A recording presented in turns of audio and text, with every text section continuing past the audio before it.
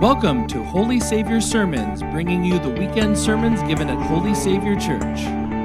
Hey, this morning we're going to continue our Advent series called The Wonders of Christmas. And last week as we gathered, we focused on hope.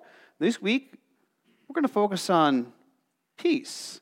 And really the imagery we have of the one who is our shepherd. So to do that, let's begin with prayer. Father God, we give you thanks for the gift of this amazing day and the gift of your amazing grace and love for us in Jesus.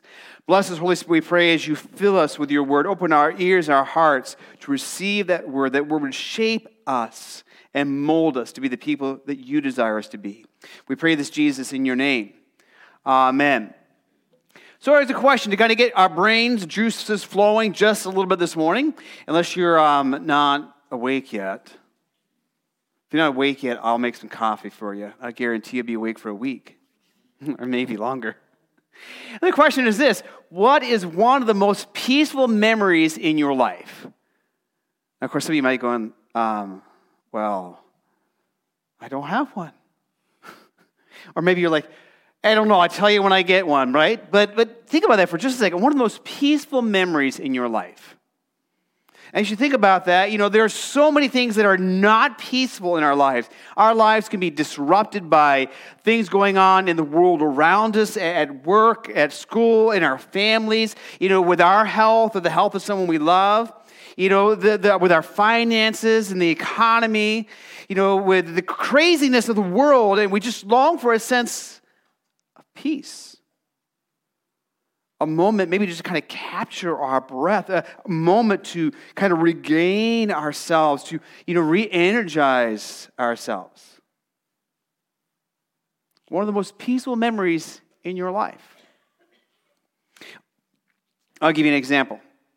And this was fairly recent. Earlier this year, my wife and I took a trip for, our wedding anniversary. We went to the Bahamas. Oh, that'd be really nice right now. That'd be kind of nice.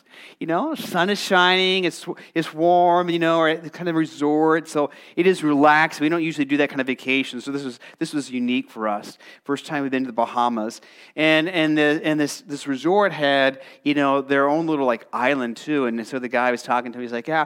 He says, we're going to go there for a couple hours. We'll come back. He said, no, you won't. I'm like, yeah, I will. He's like, no, you won't. You'll get there and you'll be so relaxed, you will lose track of time. You'll be back on the last boat. I am so happy he was right. Because the last boat, we go, we're going to live on the island. But, the most relaxing part of that was we found a spot after we moved about 3 times, where there was some coverage and some chairs, and we lounged there, and we found this place. The beach wasn't too far away, so we could go down and play in the water if we wanted to. Food, drinks, all that stuff wasn't too far away. But right there, right in front of us, right below us, was just where the breeze would come in. It was a nice kind of ocean breeze, and it would take water, and the waves would just hit against the rocks. It was just so relaxing. And, and the next thing I know, I woke up an hour and a half later. It was nice. And it was just beautiful. And it was peaceful. And it was really just a moment to kind of turn off everything that is often going inside my head, all the distractions, all of the worries, all of the stressors, and just find a moment of peace. I think so many of us, we often long for that sense of peace. When we hear those words in the Christmas songs and carols and the words we hear that the angels say to the shepherds, peace. Peace. Yet sometimes it seems to be so elusive, so difficult for us to hold on to, so almost unrealistic for us to think that we could truly have peace. Well, this morning we're going to focus in on the words that came from John's Gospel that Jill read for us this morning, especially on this verse here, John chapter 10, verse 11. Let's read these words together. I am the good shepherd. The good shepherd gives his life for the sheep. So really quick, how many have ever been around sheep before? A good number of you. How many of you have never been around sheep before? How many don't even know what sheep look like? Okay. How many know what sheep say? I thought I could get you to do that. What do sheep say? Oh, man. I've been around sheep a little bit, not a whole lot. I didn't work with sheep, but I've been around sheep, usually at a petting zoo. And they're kind of cuddly and skittish. And, one time we were driving up in the mountains, and I remember there was in the area where they had sheep, and the sheep just kind of came down this hillside. And just like you do in like Yellowstone when there's buffalo and you stop because the sheep just went, you just waited till they were all out of the way. But here in this agricultural society and culture of Nebraska, many of us do have some experience with sheep. Whether we raise sheep, some of us, took care of sheep, and we did kind of like show sheep? Is that right? Like a show dog, show sheep? It sounds like it's a breed of sheep, show sheep. You had sheep and you got a blue ribbon or something like that for. Some of us have eaten sheep before. And of course, when you see them and they look so cute and cuddly, I don't want to eat a sheep, but they taste good. But in Jesus' day, when he says these words, and he talks about the shepherd, this first century Palestine culture was very much an agriculture, society, economy, and culture. So they were very familiar with this idea of sheep and what sheep were and what a shepherd was. And of course, Jesus, the bigger context there, he's having this conversation with the religious leaders and trying to explain who he was. And these guys are thick-headed, stubborn. They're not getting it. They don't understand. When Jesus says, I am the good shepherd, though, those words for many of us who have grown up in the church, we're familiar with those words. They do bring image of one who is caring and loving. But for those who first heard these words of Jesus, they just had such a richer understanding as they understand who God is and who they are in their relationship to God. Let me give you an example from some of the Old Testament passages that I think would have came to the mind of those who first heard these words. One is maybe familiar to you, the words of Psalm 23. Psalm 23, verse 1, let's read this together. The Lord is my shepherd. You talk about a psalm that is just beautiful and calming and brings a sense of peace. It is one that many of us know, and even if we don't know the older, like King James Version, we might know the King James Version of the 23rd Psalm because it's so poetic and so beautiful. The Lord is my shepherd. Now, this was written by David, who was a shepherd who raised sheep. So, of course, he had a very intimate understanding of the relationship between sheep and the shepherds and caring for the sheep and how stubborn the sheep could be and how they would wander away and disappear and get into all kinds of trouble, and he'd have to, as the shepherd, go and take care of them. But that was the role of the shepherd, as he cared for the sheep. But this is not the only time that God speaks to his people in this relationship of shepherd and sheep. Here's another one from Isaiah 40. Let's read this together. Like a shepherd, he takes care of his flock. He gathers the lambs in his arms. He carries them in his arms. He gently helps the sheep and their lambs. So here again, this beautiful image of God like that of a shepherd who is caring for his sheep, caring for his people. Of God caring for you. Whatever your situation is, whatever is going on in your life right now, part of what brings us a sense of peace is knowing that the shepherd is there caring for us. That if we're lost, if we're wandering, if we're injured, if we need to be scooped up in his loving arms, he's there to scoop us up in his loving arms. Like a shepherd takes care of his flock, so he gathers, he carries, he gently helps. Now again, what do sheep say?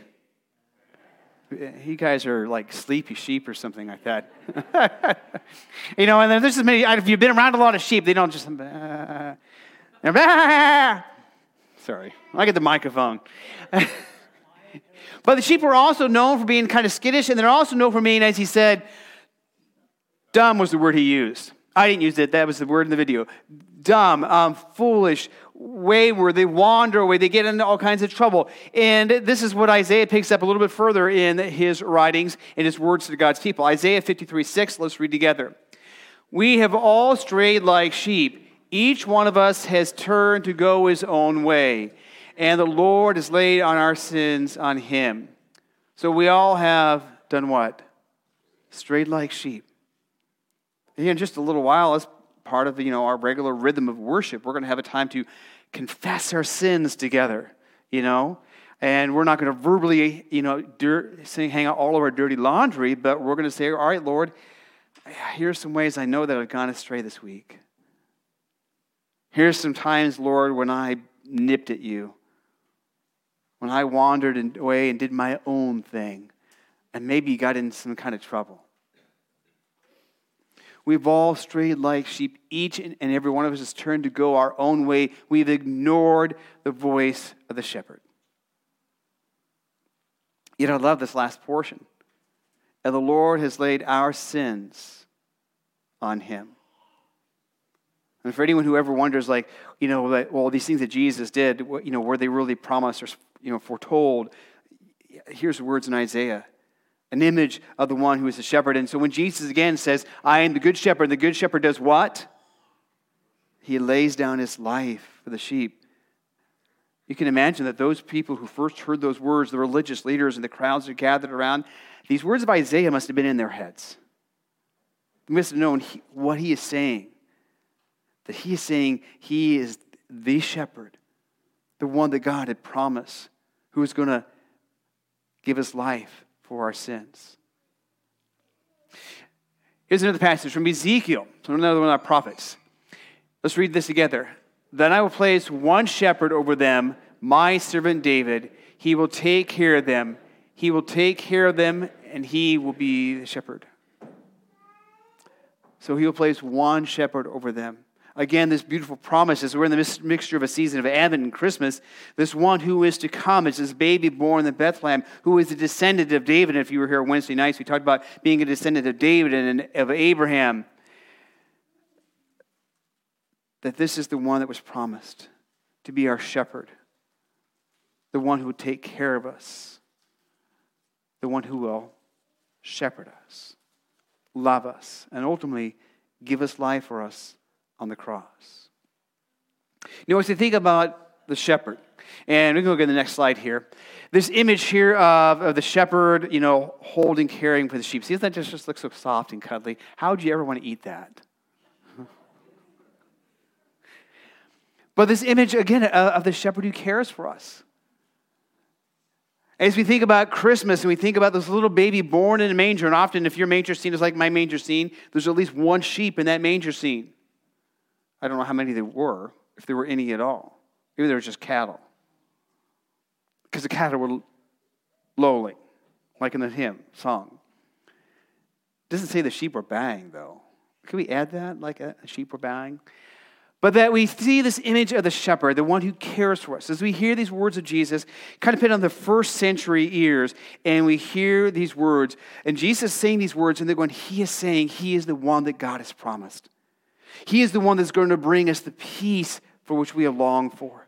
He is the one who's going to care for us. He is the one who's going to show us that a shepherd is not the shepherd who's always knocking us on the head with a crook. The crook, by the way, is that long, staffy, hooky thing that they have. So they can whack you on the head. Sorry, I was pointing your way, Craig. And they could also take you and chuck this way, and scoop you up with a hook. And usually if you're kind of down below on a cliff or something, and pull you up. And they can help guide you.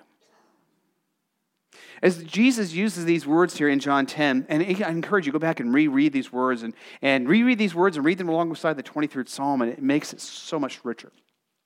But one thing Jesus says is the sheep, and you can just leave this image up here. The shepherd knows the sheep.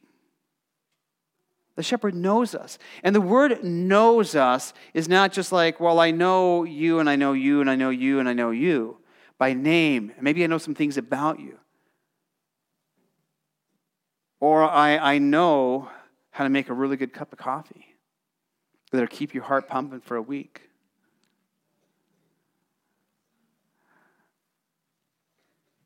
When he says he knows us, he's saying he knows us. The shepherd knows you personally. He knows the things that you've never maybe told anyone about. Your fears, your frustrations, your struggles, your sins. He knows you.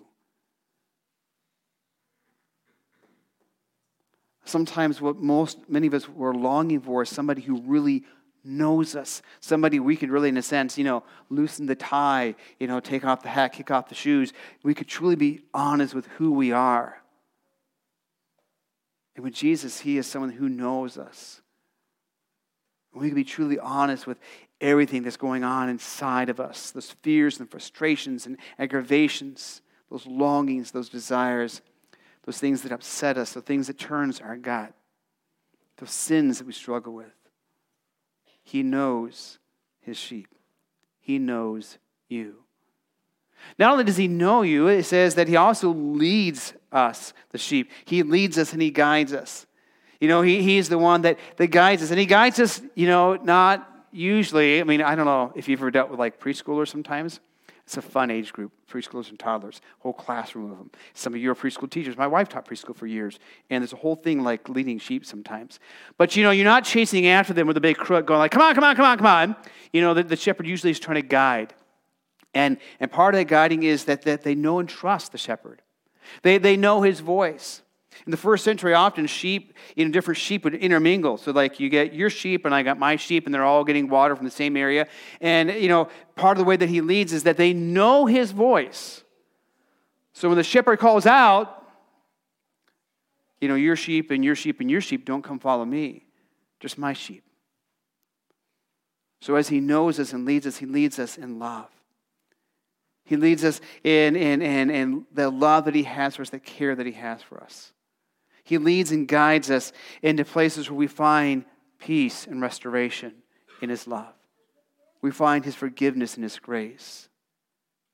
He knows us, he leads us, and he cares for his sheep. Jesus cares for you. Now, on the one hand, we're in church, so why would you be saying that? We all know that, right? But the truth is, a lot of us doubt that. Jesus, loves me, this I know, but Jesus, do you really love me? Do you really love me just the way I am? Do you really love me? Because you know what I did, and I know what I did. That's the great thing, is Jesus knows us. He does know us, and he cares. He cares about everything that's going on in your life right now. In fact, he demonstrates that care most especially when he lays down his life for you, for me, for the world at the cross. So really quick, let's just summarize those 3 points about what it means that Jesus is the good shepherd. Let me go to the next slide. So he knows his sheep, he leads his sheep, and he cares for his sheep. Knows, leads, and cares. We have a good shepherd. A good shepherd whose birth we celebrate this Christmas. We have a good shepherd whose life given for us on the cross and the life he lives as a risen Savior shapes our lives. A good shepherd who loves us regardless of what we've done or where we've been. Who always calls us by name. If we're going to be about growing in Jesus and sharing his love, then part of growing in Jesus is growing in understanding really what it means that he's a good shepherd. Not just the picture of a good shepherd, holding sheep, but what it means he's a good shepherd for us. And sharing the love that he shares with us, we share that with one another, and he sends us out to share that love with others that we encounter through this week. So I'm going to give you a challenge, and this is one of those reflective challenges for this coming week. So here's the challenge. Find the quietest spot in your home. Let me pause there just for a second, give you a second to think. Is there a quiet spot in your home? Maybe it's when you close the door and you sit down on a stool, and it's a quiet spot. But find the quietest spot you have. See how much noise you can block out. Stay in the spot silently for 5 minutes. That might seem like an eternity, nearly impossible. But see if you can find that quiet spot where you can, for 5 minutes, block out all the noise, all the distractions. And then I'm going to have you reflect on 3 questions. First question is this. Was I able to completely block out all the noise? Simple yes, no, right? Second question. How did this experience make me feel? For 5 minutes to sit still and just be quiet, might be really nice, or might be really difficult. All right, next question. How and where can I make more time to spend peaceful moments like this with God? How can you make more moments to really spend just a few quiet moments resting in the arms of the Good Shepherd? Let's pray. Lord God, we give you thanks and praise for the gift of your amazing love and grace for us. And Lord Jesus, as we hear in today's scripture, as we see so many times through our scripture, that you are the shepherd, the Good Shepherd, who knows us, who leads us and guides us, who loves us so much that you have given your life for us on the cross. We thank you, Good Shepherd, for your love and your care. We pray this, Jesus, in your name. Amen. For more information about Holy Savior, including service times and location, please visit holysavior.org. Thanks for listening, and until next time, God bless.